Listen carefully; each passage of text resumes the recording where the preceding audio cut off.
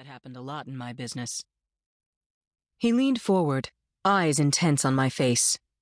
I leaned forward too. I couldn't help myself. Peggy? That's my wife.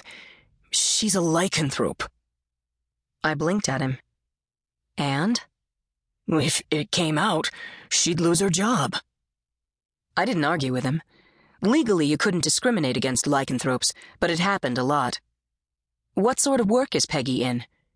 She's a butcher. A lycanthrope that was a butcher. It was too perfect. But I could see why she'd lose her job. Food preparation with a potentially fatal disease. I don't think so. I knew, and the health department knew, that lycanthropy can only be transferred by an attack in the animal form. Most people don't believe that. Can't say I blame them entirely. I don't want to be fuzzy either. She runs a specialty meat store. It's a good business. She inherited it from her father. Was he a lycanthrope too? I asked. He shook his head. No. Peggy was attacked a few years back. She survived. He shrugged. But, you know. I did know. So your wife is a lycanthrope and would lose her business if it came out. I understand that. But how can I help you? I fought the urge to glance at my watch. I had the tickets. Richard couldn't go in without me. Peggy's missing. Ah. I am not a private detective, Mr. Smits. I don't do missing persons. But I can't go to the police. They might find out. How long has she been missing? 2 days. My advice is to go to the police. He shook his head stubbornly. No. I sighed. I don't know anything about finding a missing person. I raise the dead, slay vampires, that's it. Mr. Vaughn said you could help me. Did you tell him your problem? He nodded. Shit. Bert and I were going to have a long talk. The police are good at their job, Mr. Smits. Just tell them your wife is missing. Don't mention the lycanthropy. See what they turn up. I didn't like telling a client to withhold information from the police, but it beat the heck out of not going at all. Miss Blake, please, I'm worried. We've got 2 kids.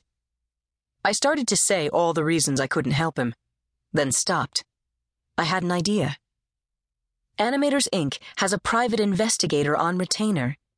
Veronica Sims has been involved in a lot of preternatural cases. She might be able to help you. Can I trust her?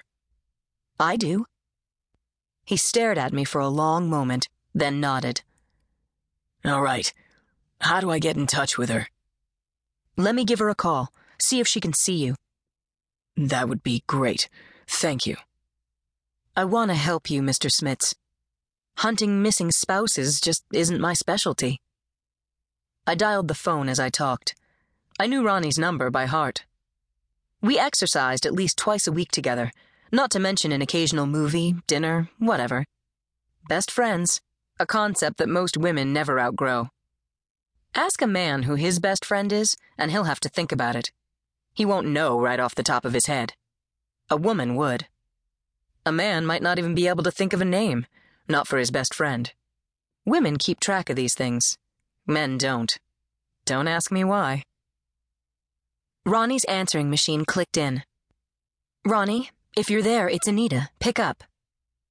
The phone clicked, and a second later I was talking to the genuine article.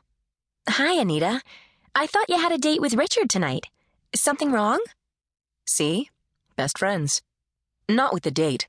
I've got a client here who I think is more up your alley than mine. Tell me, she said. I did.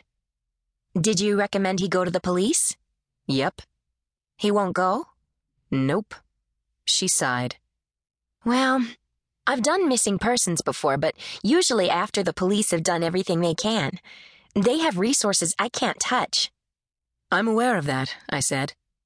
He won't budge? I don't think so. So it's me or... Bert took the job knowing it was a missing person. He might try giving it to Jameson. Jameson doesn't know his butt from a hole in the ground on anything but raising the dead. Yeah, but he's always eager to...